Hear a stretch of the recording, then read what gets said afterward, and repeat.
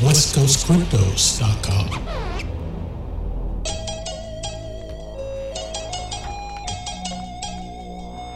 Some are saying that a single Bitcoin could be worth $1 million in just a few years. I'm gonna bet big on that Bitcoin. All my money going in on that Bitcoin. Crypto, we gon' make a lot of money. Good morning, good afternoon, good evening. I'm Taylor Elf, and welcome to another edition of West Coast Cryptos Daily. Here's what's happening. Coinbase profits dropped 75% in Q3 despite Dogecoin and SHIB listings. That followed a record Q2 with $406 million in net income for July through September.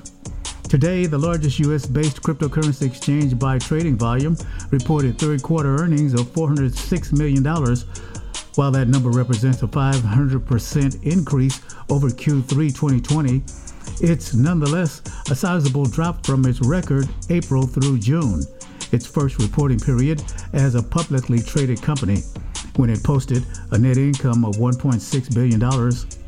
Financial companies with crypto products have mostly been reporting reduced Q3 revenues compared to Q2, where markets were percolating. Square, which permits Bitcoin buying and trading via its Cash App, announced a 23% drop in Bitcoin revenue in Q3, contributing to a slight decrease in overall profit for the firm. Robinhood's drop-off was steeper, with crypto revenue falling 78%.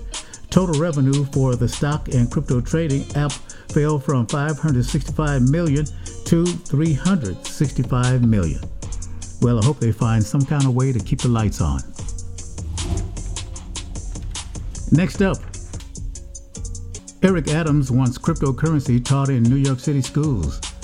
Democratic New York City Mayor-elect Eric Adams said children in schools should learn about crypto technology, arguing it would raise awareness on the workings of influential cryptocurrencies such as Bitcoin. He said cryptocurrency is a new way for paying for goods and services, and, quote, "We must open our schools to teach the technology, to teach this new way of thinking when it comes down to paying for goods and services." Several high schools and universities have begun incorporating crypto topics within their curriculum. He did not clarify which level of education these lessons would most likely be implemented.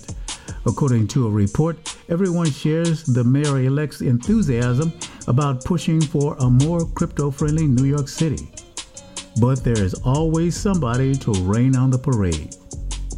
Jason Furman, a Harvard professor and a former member of the Council of Economic Advisors under the Obama administration, said, quote, "A plan to bring Bitcoin lessons to school is a bad economic strategy for New York City, and it also seems like a conflict of interest."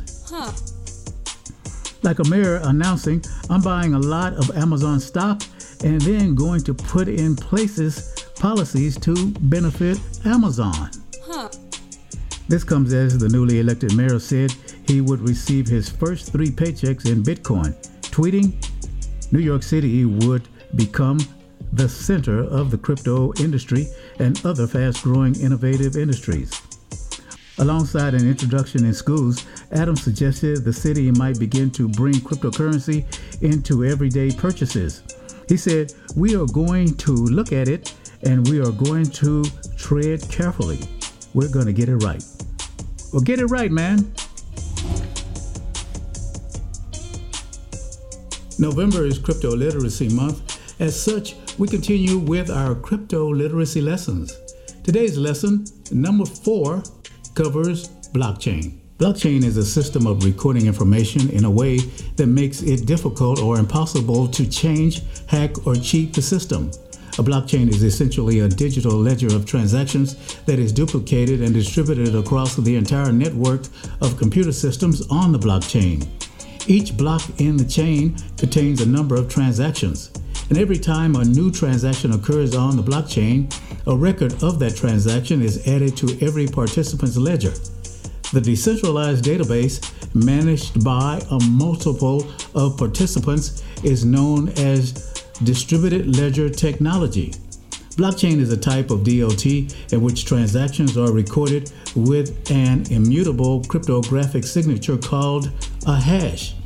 This means if one block in one chain was changed, it would be immediately apparent it had been tampered with.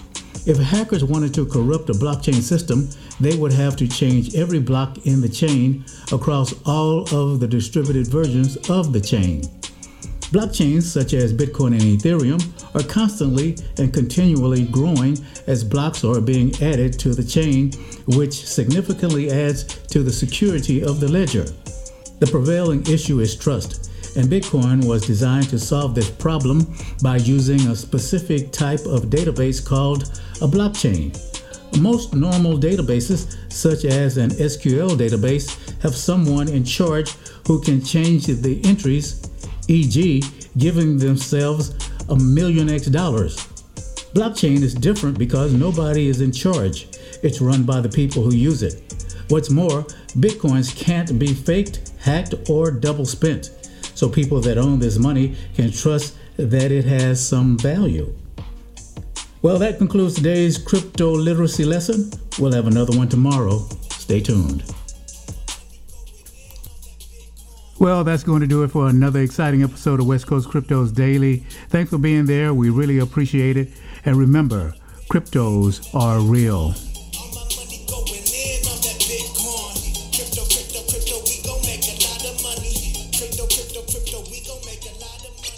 West Coast Cryptos.